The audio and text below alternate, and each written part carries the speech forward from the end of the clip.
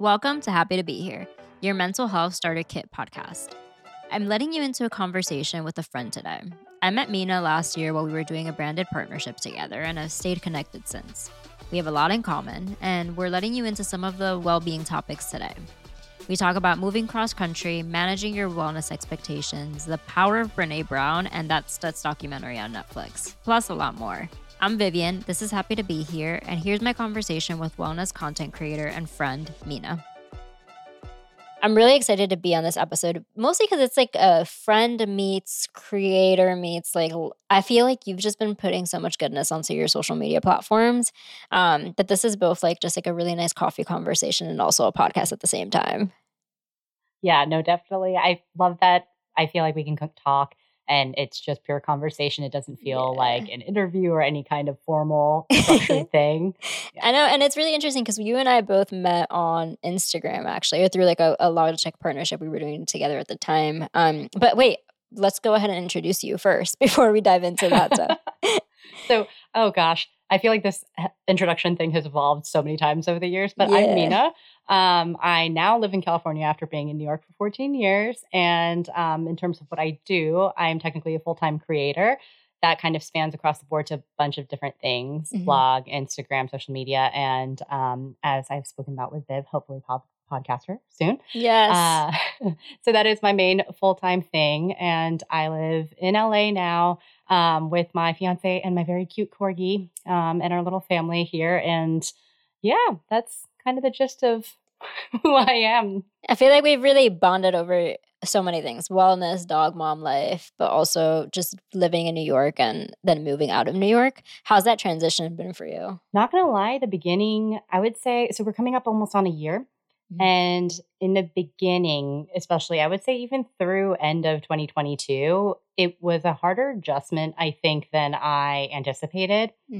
I feel like at first everyone's like, it'll take some time to settle in. And there was the craze of the move. And we were lucky enough to be able to purchase out here. So then, you know, there were all the new things that come with being a new homeowner and actually having a house, which is very different than what you deal with in New York. There are things like a yard and all of that you learn to kind of manage. And so there was a big adaptation when it came to that. And things were just so busy that I feel like neither of us had a chance to actually set down roots, establish routines, and make it feel like home.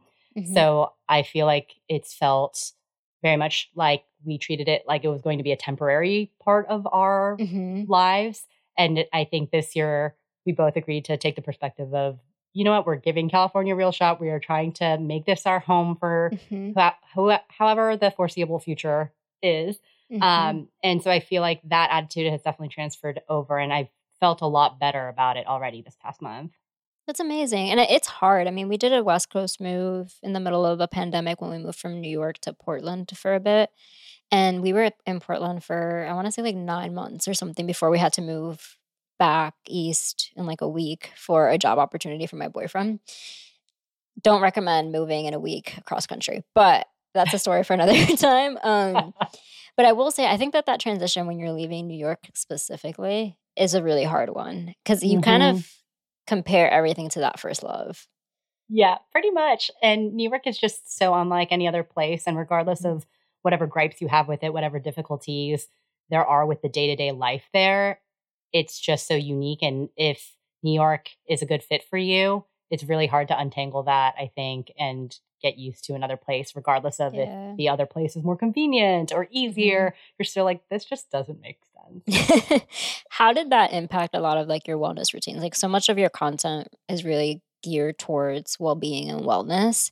And I'm curious if you saw a shift and a transition from moving from New York to California and what that was. I think there were definitely pros and cons of it, both upsides and not. The weather here, I mean, granted, we've had like a month of rain here recently, which is very bizarre, but the sunshine definitely does a huge impact basically on my mood, my mental health. Having that sunshine and being able to almost count on being able to go outside every day. Like whereas when you lived in New York, it'd be like, oh, I have to check the forecast. It's going to be gross out. I don't want to go outside and do stuff. Whereas here, I feel like you can kind of count on it being at least, you know, moderately good climate. And so I mean, we take our dog for walks daily. So I feel like I actually get outside and walk a good amount. But compared to New York, where walking is just woven into everything, all of your running Mm-hmm. errands, whatever you're doing, going to meetings, it's just so ingrained so that I see that my steps have definitely taken a nosedive overall. Yeah. So I'm not as physically active just throughout the day because I work from home. So I think in that way, I'm still adjusting. I'm like, okay, I have to make more of an active effort to schedule in activity, physical activity for myself. Having space here in California has also been really beneficial for my mental health because both my fiance and I work from home. And so being able to have a little bit more of a separate space has been helpful. But then also for me to be able to do a little bit more of my wellness stuff, things do feel a little bit slower pace here overall. Mm-hmm. So I will say that has helped in terms of, how urgent I feel like everything is on a daily Yeah. basis.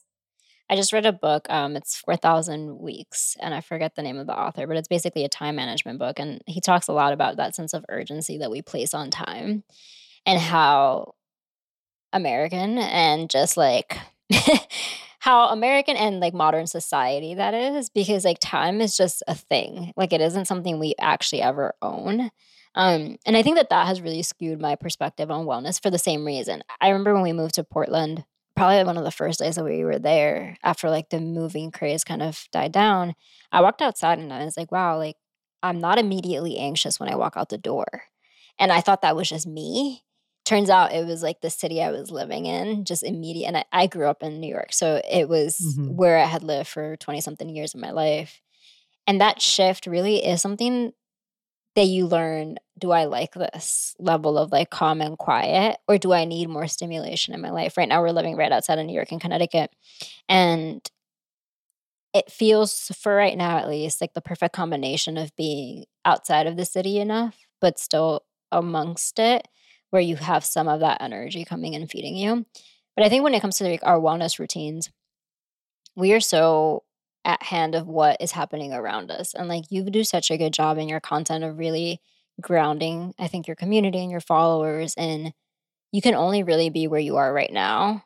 So like make the most of that experience. Hmm. I definitely think that is a mindset I've grown into over the last 5+ years, learning to kind of go with the flow, respect where I am with things instead of trying to force myself into some version of what I think I needed to be in that moment. A lot of the time, I think I prided myself a lot on my ability to be productive and to do a million things at once, to always be busy. And once I kind of started untangling that, I realized that a lot of my expectations of myself were still aligned with that version of myself, Mm. where I expected myself to be super hardcore about and regimented about my working out and expecting myself to do certain things to a certain standard. Whereas now I'm like, okay, where am I at right now? My expectation, if I haven't worked out, in a little while, Hmm. my expectation can't be that I just pick up where I left off Yes. before and expect myself to feel the same way. It just kind of sets yourself up for failure. And I think a lot of us tend to view that sometimes as lowering our expectations. And we hesitate doing that because we feel like we're letting ourselves off easy. But I think it's more about meeting yourself where you're at. And something that maybe wasn't difficult for you might be challenging now. And so that is what stimulus you need and what, challenge you need at that given time. That's enough. Yeah, the circumstances of your life change. I mean, that's just like life, right? So it is normal then to have to revisit the practices and habits that you incorporate into your day to day life because the circumstances of your life change. That being said, the guilt is still very present, right? Like that sense of like dissonance and guilt of, wait, I'm not living up to the thing I was living up to 6 months ago, but I'm also not the same person I was 6 months ago. How do Mhm. you navigate that level of guilt, particularly both working in the well being space, it being such a prized thing in your personal life, and kind of just trying to navigate both? Yeah, I think in my head, I almost compartmentalize it a bit to the things that I feel like are necessary to my health. Because for those of people listening who don't know, I have two chronic health conditions. So there is a baseline of things that I kind of have to do in the overarching sense within a week to make sure that I'm feeling somewhat baseline okay. And so those are kind of my non negotiables, things that I can't miss out on and things that I don't view as like, yeah, I accomplished it. It's just expected. And then there's the stuff that I consider to be, the bonuses on top, which are things like consistent movement, eating super, super well, and planning all these things out. Um, so I think that I feel like I compartmentalize the two. So I have more realistic expectations of myself when it comes to both, depending on what season of life I'm in. And I try to adjust my expectations accordingly. And there's always going to be that, guilt, like you say, like that voice in your head Yeah. that references back to maybe comparing yourself to a previous season of life. And I don't think that ever goes away. I don't think the goal is to necessarily make that go away altogether, but it's more about like recognizing that thought and being like, okay, wait, let's be real with myself right now. This isn't what the circumstances are right now. So I Mhm. cannot kindly and realistically expect that of myself without making myself feel like crap. And that's not going to Yep. be productive for anything, any goal. I like the way that you are talking about how you compartmentalize them and how you establish things that are like non-negotiables need to be done versus and also things that are like cherries on top. I think that you probably see this too, but being so in this space, I feel like every video out there is telling you that every single thing should be a non-negotiable. And I said to someone else this week, I'm like, the way that the industry is right now and just like social media in general, it makes you feel like self-care has to be your full-time job. And that is just not realistic. Like no one has the time in the day to be doing all of those things. Hmm. How do you establish what and those non-negotiables are? And I completely understand also like the privacy that comes with the chronic conditions and like not wanting to open up maybe and share all of it, but just even the mindset of how you're establishing what those things look like. Yeah, I think that is so true what you say, that there's a lot of content out there, and in the wellness industry it can very much seem like you have to do all of these things and make them your non-negotiables, otherwise you're going to not be your best self. And I think something important to remember is that you can't always be your best self. It's not about hitting that full checklist every single day. I feel like that's not realistic. And I think what, non-negotiables, that establishes a really hard line, but things can kind of move from category to category, of what Mhm. is negotiable and what's non-negotiable. And depending on how busy things are, what your mental health is like at that given time, things can kind of move off the list. The least important non-negotiable for, I can be like, you know what? It's okay that I didn't hit that today. That's on this list for right now, and that's okay. So I think with my health conditions, a lot of the time, the baseline stuff like taking my vitamins, there Mm. are some things that I know for sure help me, but I don't necessarily do consistently. Like I have an infrared sauna blanket thing that, helps me a lot when it comes to that stuff. Mhm. There are certain herbs and additional things that I take to help me. And there are times where I'm not perfect with that at all. And so for me, I kind of just adjust my expectations of how I'm going to feel accordingly. And I'm Yeah. not like, oh man, like, why don't I feel good? It's like, well, because I didn't do that stuff. And Right. I'm aware that I did not do that stuff this time. And so just kind of preparing myself mentally, being like, okay, this is going to be a month where maybe it doesn't feel so great. Like my endometriosis, for instance, I'm like heading into like my cycle right now. And I know that there are a couple of things this month where I'm like, but maybe this one's not going to be so pleasant. And I just have to Yeah. mentally prepare for that. And it's okay.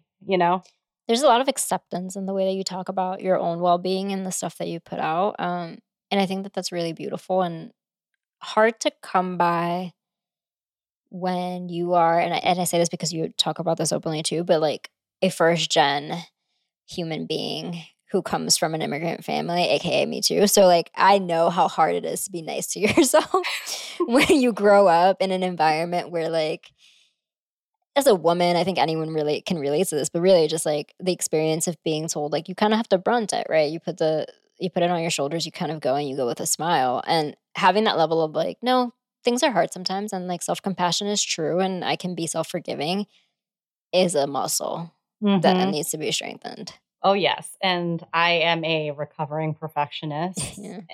actively recovering. It's never just done. And as you said, especially with that, children of immigrant Mhm.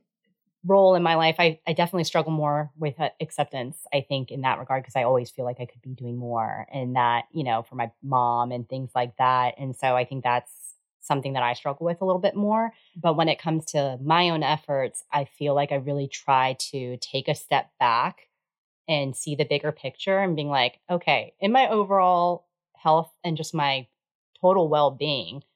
Did this really impact that a lot? Is this something that I can easily, change for the better with these little steps? If so, then there's no use in beating myself up over it right now because that's not going to help me. And I do tend to be very pragmatic when it comes to that. I do think about what the net outcome is, And so a lot of the time I'm like, okay, I know that beating myself up doesn't really do well for me in the long run. I've been down that road many times, and it helps for a little bit because I do things out of guilt and I feel rushed, but then I immediately burn out again. And I'm like, okay, back to square one.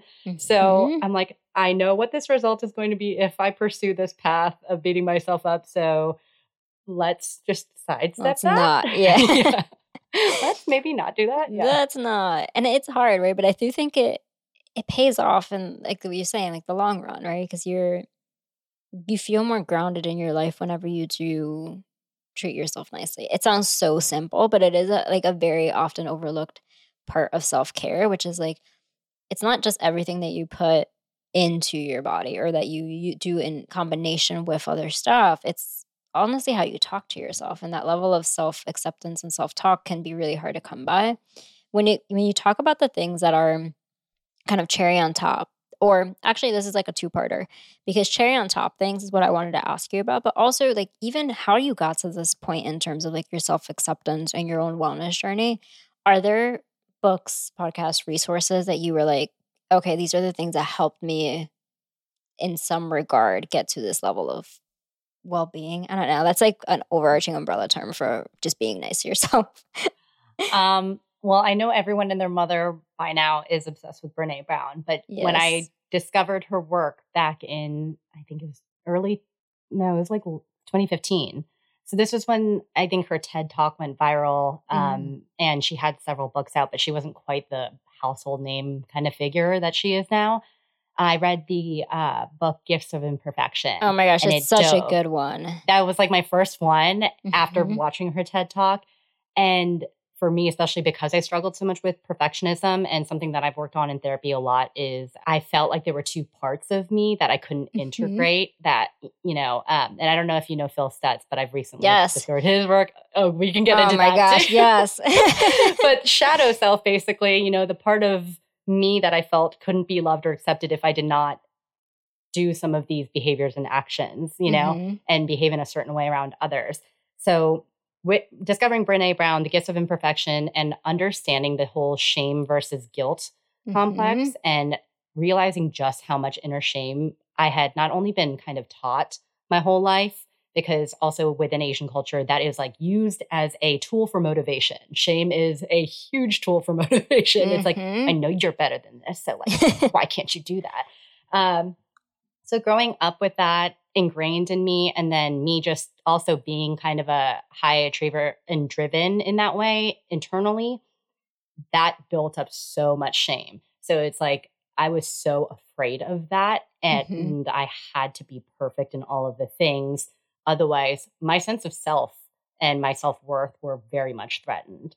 And so doing so much work on untangling that fundamentally changed, I think, how I view myself and that self-acceptance that you talk about, because I am now able to separate behavior from identity and actions from identity. And I do very much believe that we're all responsible for our own actions and the words that we choose to express ourselves.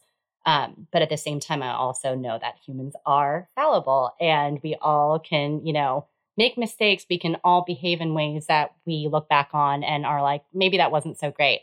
But in accepting that, and accepting that life is full of imperfections and humans will be humans, I have gained a little bit more of self-compassion for myself, because it doesn't threaten my identity anymore. And I'm much more easily able to take ownership over missteps that I have, because it doesn't threaten my identity to do so. Because I'm like, listen, I messed up, or like, this is a part where, oh, I could have done that better. But that doesn't, make me feel like I'm a bad person or that I've morally failed. And I think that's a huge separator in how I'm able to take ownership over things and do that kind of compartmentalization of identifying what things really matter. That's one of my biggest takeaways from that book too, was just that sense of like, what I feel or how I'm feeling about something or how I'm acting in a certain situation isn't a definer of my identity, right? It just so happens how I showed up in that moment. And I also think that it is a really great, for me at least, it was this great reminder that during seasons where my mental health is struggling, whether I'm like struggling with depression or my anxiety is at its peak, it makes sense that I probably won't show up to every single encounter as like my best self, quote unquote, right? It makes sense that I maybe snap at my boyfriend a little bit more during those seasons than when I'm not. And but that accountability only comes if I can like separate it from like it's not who I am always, but it's who I am right now, and that lives with its own like sets of consequences and stuff. Mhm. And I think to go into Stutz, I was obsessed with that documentary. I watched it. I think we watched it the morning it came out, and my boyfriend sat down next to me. We were just like, this is like a 10 a.m. screening on like a Wednesday afternoon or something, on Wednesday morning. But it was so good. And we actually bought him the book for Christmas as well. And I'm like, this is just amazing. I thought it was, Jonah Hill did an amazing job at the documentary style of it. Like the actual cinematography was phenomenal. Mhm. And it told its own story. But I think Stutz really simplifies so many complex topics around mental health, which is just like how much your actions can actually make a difference in your life during a season when your emotions feel like they're playing the lead. That's such a good way of putting it. It's like the actionable items. And about Stutz, funny, my partner, he ordered both of his books. And so they're sitting in his office now. And we're like in the middle of listening to the Armchair Expert podcast with And my him. boyfriend literally sent it to me last week. He's like, well, you have to listen to this. I haven't listened yet. Yeah. And I think I really fell in love with his candor and his kind of unconventional approach to therapy. I do think that I'm just a huge proponent of therapy of all forms. And I think different things work for different people. I've always responded really well to direct, actionable things. And I don't do really well with talk therapy of, therapists who just kind of affirm what I'm feeling and, are supportive in that way. I'm like, no, I would like actual guidance. I want hard questions that force me to reflect on things and dig deep into how I feel. And with Stutz, I feel like it's really hard to, I think, make therapy and these tools accessible to people because therapy is often a dynamic. It's give and take from both sides of therapist and client. Whereas with the tools and the visuals that he puts out there in that documentary, it's just so helpful. Things like the maze, the three uncertainties in life, that the three inevitabilities of the reality of life, pain, uncertainty, and work. Like knowing those things, for instance, that, I do think that we live in a society where there's such a discomfort intolerance. We're so dependent on getting quick answers, quick fixes. We just want the straightest way through.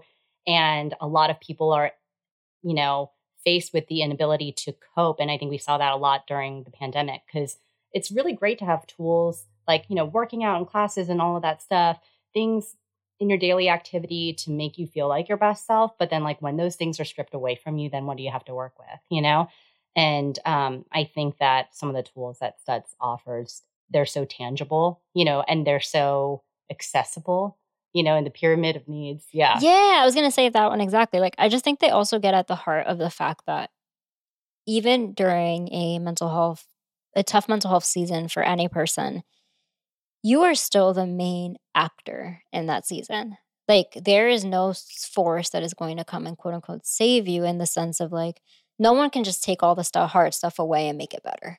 Like, there still has to be a showing up, and with support, with the right people around you, with the right medicine around you, with all the things that can come.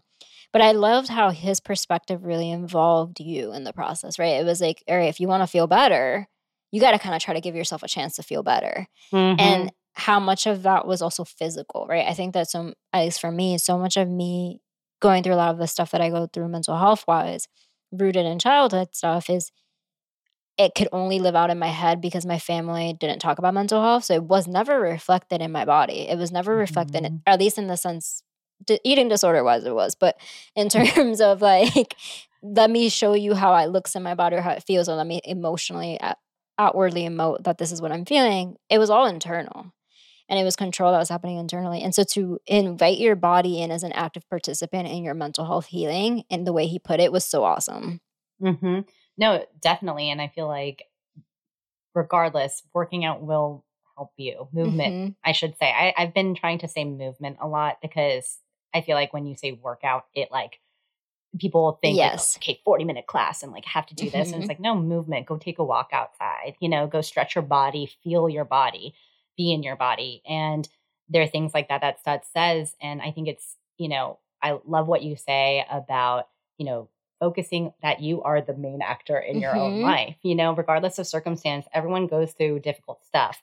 And I feel like a lot of the time there can be comparative suffering in Yes. that of being like, my circumstances are so much heavier than someone else's or things like that. And we can all feel that way sometimes. But I think knowing that you have power in your ability to make those changes or get the ball rolling to make yourself feel better and take care of yourself in that way is extremely powerful. It's empowering. And it, I feel like, also allows you to take control of your own life a little bit more in a way that's not like trying to just force yourself to not feel. I think there's a gray area there that I think a lot of people can mix up when it comes to their mental health. They think that they just have to kind of soldier on through it and get on with their day and just kind of continue doing what they're doing without addressing how they feel. Whereas this is like actionable items to actually change how you feel about Mm-hmm. the whole thing.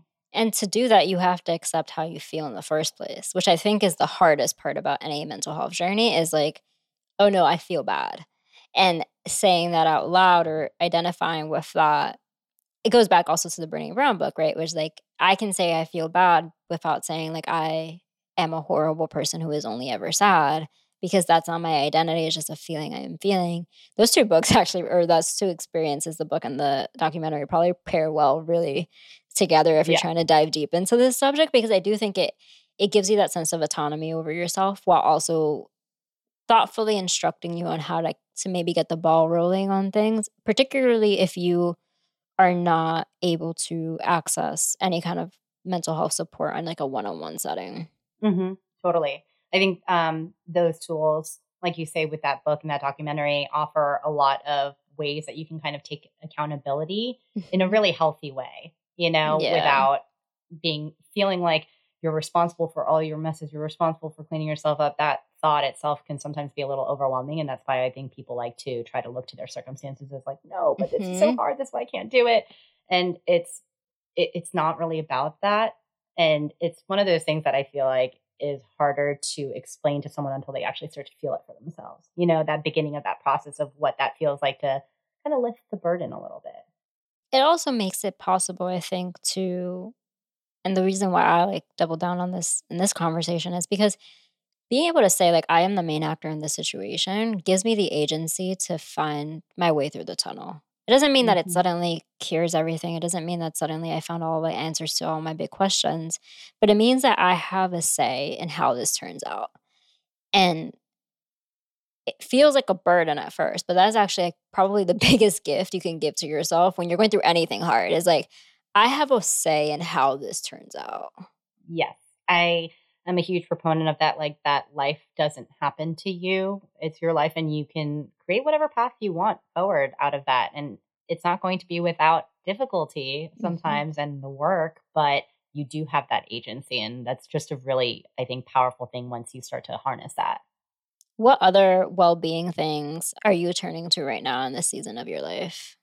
Something that I made a promise to myself to do more of now that I'm like, okay, I'm trying to root myself in California a little bit more and do that is really trying to spend more time with people in person, scheduling those hangouts. A lot of the time I feel like I always place, my work schedule first and everything has to kind of just like squeeze in and fit around that. And if it can't, then I'll push it off, for a couple of weeks. And now I'm starting to try to prioritize that more because it does incredible things for my well-being. And I think that's something I didn't realize impacted me so much during the pandemic. And I Mhm. speak of the pandemic, it's still ongoing, but in the height of things, when you were so removed from being able to talk with people, I remember that even getting together, like going to like my fiance's family house back, throughout 2020, 2021, like in the later times, I was like, oh, I'm around like 6 Mhm. people at once. This is so overwhelming. Like, I don't know how to talk or be anymore. I'm just very aware of like how many times I'm blinking and like, how these awkward silences. And I felt out of practice being around other humans. And I think that definitely had an impact on me. And I didn't realize how much until I started, I feel like, going out of my way to make sure that I'm spending time with people that I care about and having that company and having different conversations, meeting up with different people. And it's so beneficial in so many ways. And that was one of the things that Stutz says is he's like, even a person that you don't really like or care about, you're still going to walk away from it feeling like it's going to be good for you. I know. I love that he said that because I do think that we are starved of human connection and we don't know how to act in those situations. I'm the same exact way. And also like making friends when you move somewhere new is hard, even if it's somewhere like LA, which probably has a lot of, you have probably a lot of connections and just given the space you're in and stuff. And it is like a major city. But regardless of where you've moved, if you're listening to this, it's hard to make friends as an adult and figuring out who those people are and how to like, hey, do you want to get coffee? Feels like a play date. And so you're like, this is awkward. I don't know how to say this. What do I do? Well, it's like dating too, because does this person like me as much as I like them? Like, and that can be I feel like, kind of nerve-wracking game. And it's vulnerable too, putting yourself out there and, asking another person to hang out more and showing interest in that way. But something that I do feel like adult friendships are really difficult. To even just find people that you have common ground with and that you want to be spending that time with. And then fostering that connection because everyone's lives are, taken up with responsibilities. It is, that's very real. But I also think something that's really beautiful about adult friendships is that you're not friends with someone just because it's situational anymore. Whereas in other chapters of life, I feel like whether it be working in an office, college, you're in situations where you're just surrounded by these people and naturally you develop connections with them and friendships with them that can definitely have substance and be real. But would you have maybe tried for that connection if you weren't just freely given that time together all the time? Maybe not, And so I do think a beauty of adult friendships is that you get to actively choose who you're spending time with and to nurture that relationship, just kind of like dating. Yeah. And it also comes with the understanding too that when you're making adult friendships, you're both adults. And so you both have some level of the same kind of responsibilities, things that are time commitments that are on the other side of that friendship. And so I think that there's less of a push pull because most times you're making friends also, I think, that are in the same life stages as you. And then there's less of a guilt of like, well, they're not going to understand that my life actually looks a lot like this. And this is what time available looks like for me. And that acceptance is also really great because I do think that you outgrow a lot of the relationships and friendships you have that you've made earlier in life through those situations of just like quote unquote convenience, but just like you're in the same space. So you're in college, you're in internships, you're at work. And it's hard to make sure that those relationships grow at the same time in the same life ways. Totally. And so I think that there's something really beautiful about adult friendships and them being at the same life stage for the most part and being like, okay, no, you get it. Like you won't feel weird about XYZ thing taking priority.